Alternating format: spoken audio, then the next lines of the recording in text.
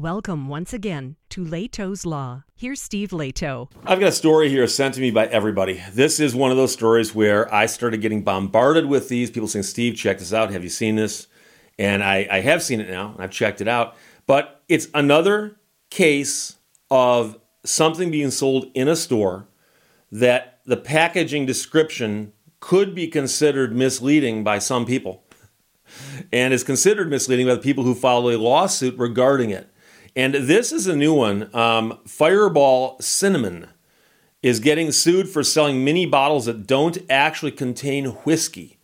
And the description does imply that it contains whiskey. And there's other factors that go into whether or not a person could reasonably think that these little bottles contain some form of whiskey.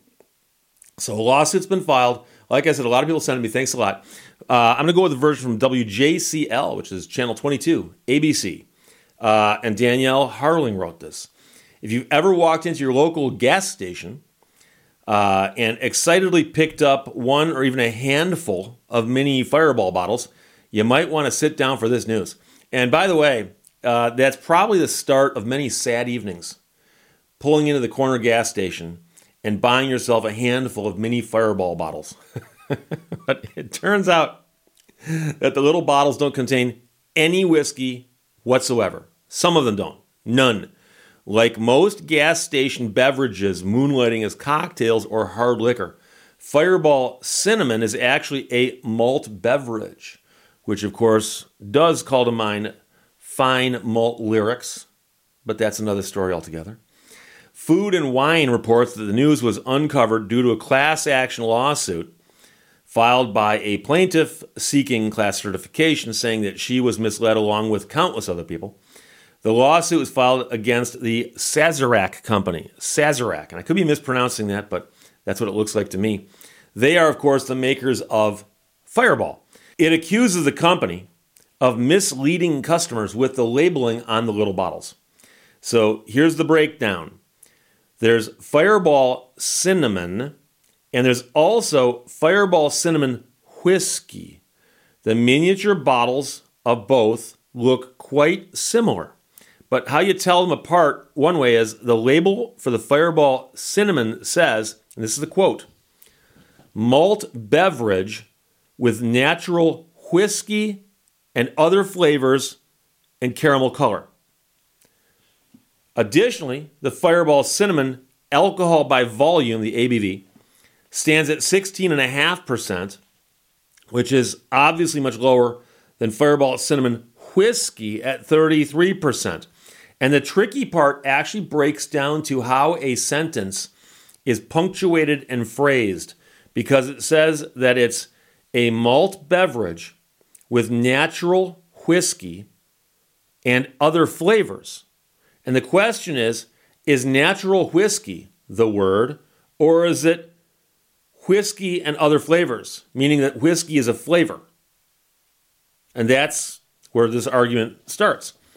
Using the words with natural whiskey and other flavors is a clever turn of phrase, because consumers who read this will not necessarily see how it says natural whiskey distinct from the other flavors. And so people think, oh, natural whiskey is one ingredient, but it also contains other flavors. When apparently they say, no, it's whiskey flavor and other flavors. Whiskey flavor. And that gets us back to the old vanilla argument, because there's been a lawsuit, several, filed on behalf of people who bought things that said vanilla, such and such. And you read the ingredients and it does not contain actual vanilla extract. And the question then becomes, if it just says vanilla, does that mean it necessarily does contain that, or it's flavored like that? Well, here they have the phrase that says with natural whiskey, and it's an ampersand, and other flavors. And so is the natural whiskey one thing while other flavors are something else, or is it whiskey and other flavors? They're apparently saying that whiskey here is simply a flavoring and not an actual description of the contents of the bottle. What the label means to say is that the product contains natural whiskey flavors and other flavors, but by not excluding the word flavors after natural whiskey, purchasers who look closely might expect a distilled spirit of whiskey was added as a separate ingredient, the lawsuit continues.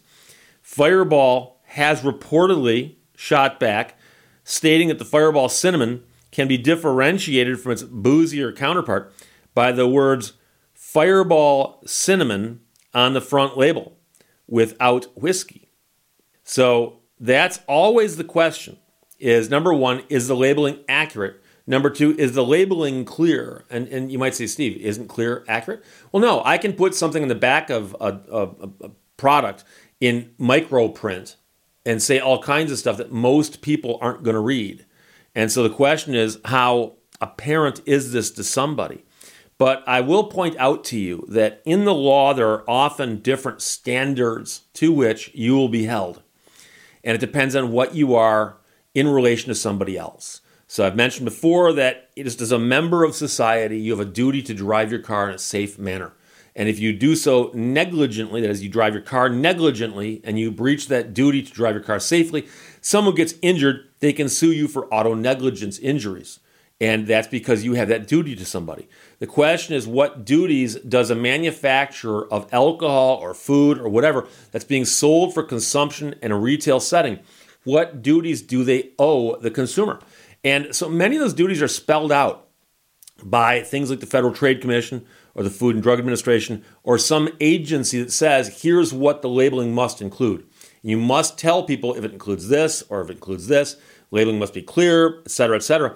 But one of the things that I like to point out is that there are often consumer statutes in states that are modeled on a thing called the Unfair and Deceptive Trade Practices Act, the UDTPA.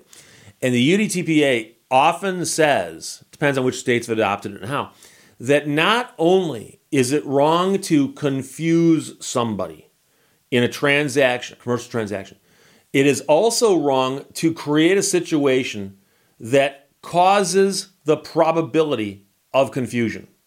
And that language is there for two reasons. One of which is, if it simply said you cannot confuse a customer, then a person would have to come into court and go, I was confused. How confused were you? Bring in a psychiatrist and have them study the person. How confused were they? And you start getting into how do you measure confusion? What is confusion? Some of the average person or this actual person. And that's one of the distinctions. And so if we say that you can't confuse somebody, that's one thing. But if I say you can't cause the probability of confusion, means that we can look at the transaction and ask ourselves, would this probably confuse somebody?